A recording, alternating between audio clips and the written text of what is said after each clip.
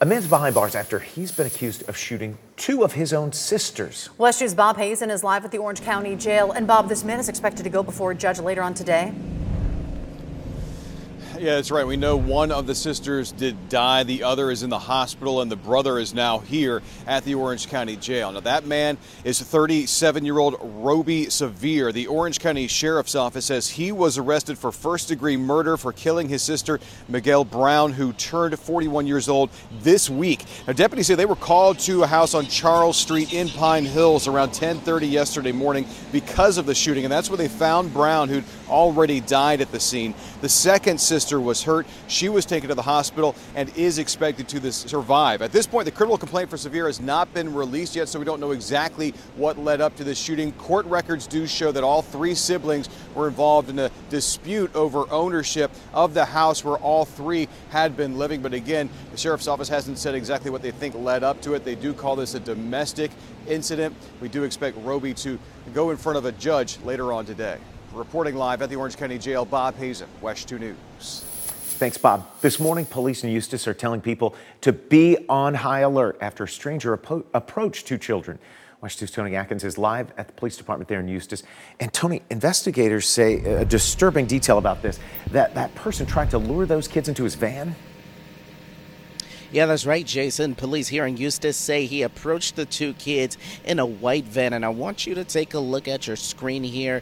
This is a picture of the van shared with West 2 News, and they say this is the van in question. We're told that man approached the two children saying that he was their dad's driver and he was there to pick them up. Now, investigators also add that this was a white man with a gray beard and blue glasses, and if anyone knows anything about that van or the person involved in this alleged incident, they are asked to contact police. That number is at the bottom of the screen.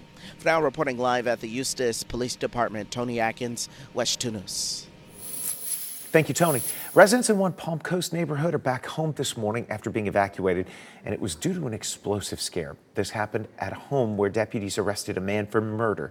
The Sheriff's Department says they were called to Blair Drive after someone in the home found a box and thought there were possibly grenades inside. The Sheriff's Office says only ammunition and no explosives were ultimately found. People were out of their homes for about 5 hours. That's it. We just had to get the dogs, get in the car and go. We didn't even get our shoes on. I didn't bring my wallet, so I don't even have my debit card to go get food or anything. This comes just a week after deputies arrested 85-year-old Charles Kidd Jr., who was shot and killed. Kidd Jr. was arrested on charges of second-degree murder. The fallout from the video of alleged hazing of Viera High School football players now means students won't be playing under the Friday night lights.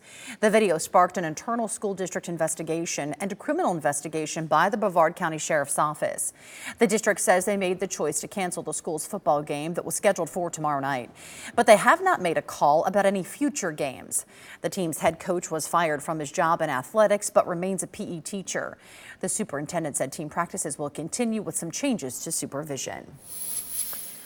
A wild case is unfolding in Orange City. A monkey was spotted in the drive-thru of a Popeyes restaurant there in Volusia County.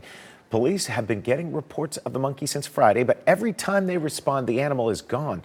The restaurant's shift manager shared pictures of it before it jumped off a fence and then ran away. Anyone who sees the monkey is urged to call the Wildlife Alert Hotline. It's 888-404-3922. Officials say you should not approach the monkey and do not feed it.